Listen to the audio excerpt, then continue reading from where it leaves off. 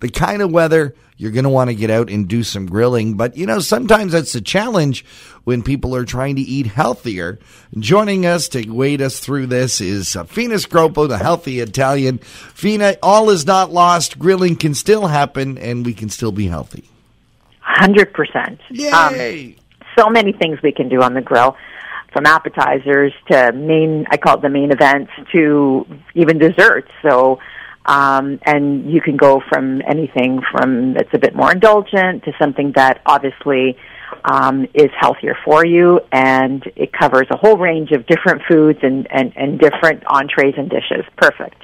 A lot of times you've got to modify diets. I know that our family, we're trying to eat healthier. There's certain things we're trying to get off the carbohydrates. We're trying to get off the really fatty foods.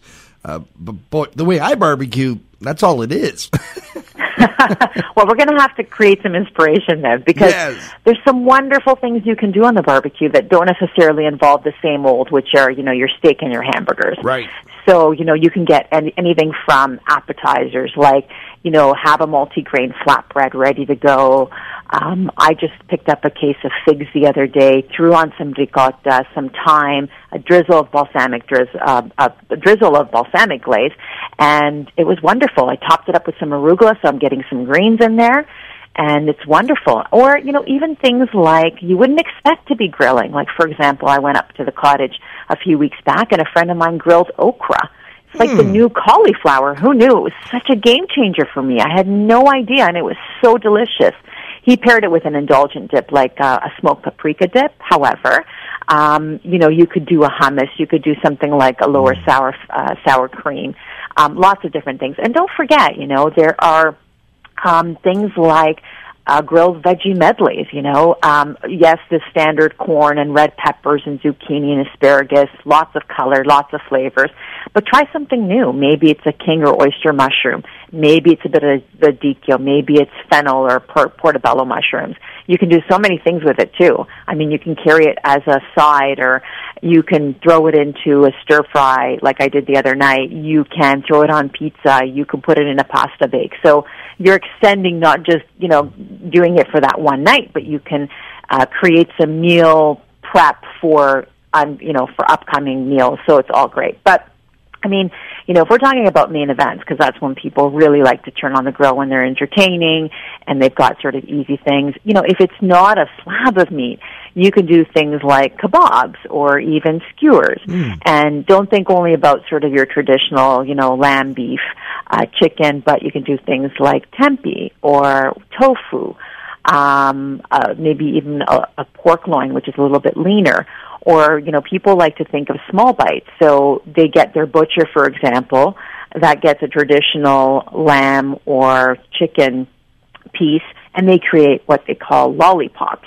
So they're isolated, they're on the bone still, so they can be picked up and they can be used as appetizers. But at the same time, you're still getting just a small bite, and then you can obviously have your plate filled with other things like salads and things that are great for us.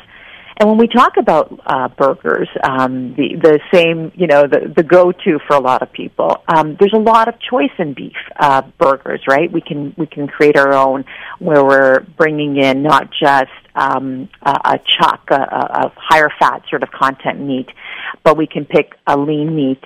We can incorporate that in our mix. We can go for turkey or chicken or things like that. Some people are using fish as their in their patties. So it might be things like salmon or lobster patties, where we're creating hamburgers that taste super great. Now, a lot of people are leaning on meatless and vegan or plant-based burgers, whatever you want to call them. Yeah. And I always say the best thing is to create your own. There are things that you can do that you can add into your mix, like black beans or red peppers or mushrooms, even soybeans, tofu-based.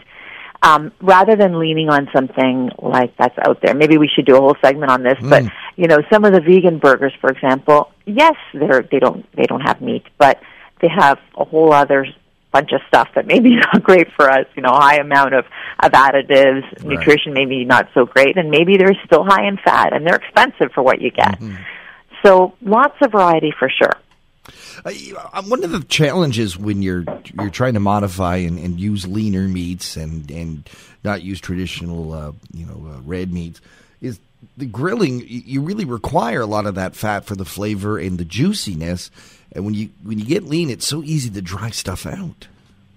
For sure. I mean, that's when you experiment a little bit and you add in some things that are great sort of meat replacements. So things like mushrooms and red peppers. Some people use a little bit of cheese, maybe leaner cheeses, maybe a little bit of higher fat cheeses because you're weighing in some. You're balancing, really, Sure. Yep. And then, don't forget, you can top up your burger, even if it's a little bit drier than you're used to. You can have your old sort of buffet of condiments, like tomatoes, like avocados. People are even grilling whole avocados to go with some of their barbecues. And you can put that on there. You can put some great lettuces. You can have some great sauces. So there's ways of spicing it up. And bringing in some flavors and bringing in some moisture that are really, really wonderful. So don't limit yourself on just thinking about what's in the patty, but even out of the patty. I know people who are, for example, they don't like so much bread or so much bun in their burgers, so they choose to have something a little bit different. So it might be a flatbread. It might be something that replaces the bun altogether, like a portobello mushroom, so getting a little bit more creative. I've seen people use lettuce.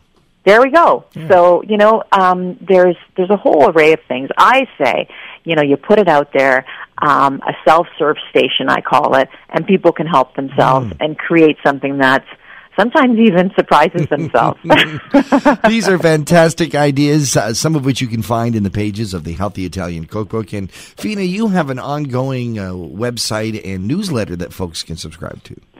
For sure. They can get all the details on my website at thehealthyitalian.ca, where they can also subscribe to the newsletter, plug into my social channels where I'm always trying to inspire and motivate people to get back in their kitchens and enjoy great food with their families. Fina Scroppo, the Healthy Italian, thank you so much for joining us on Talk of the Town. Thanks for having me.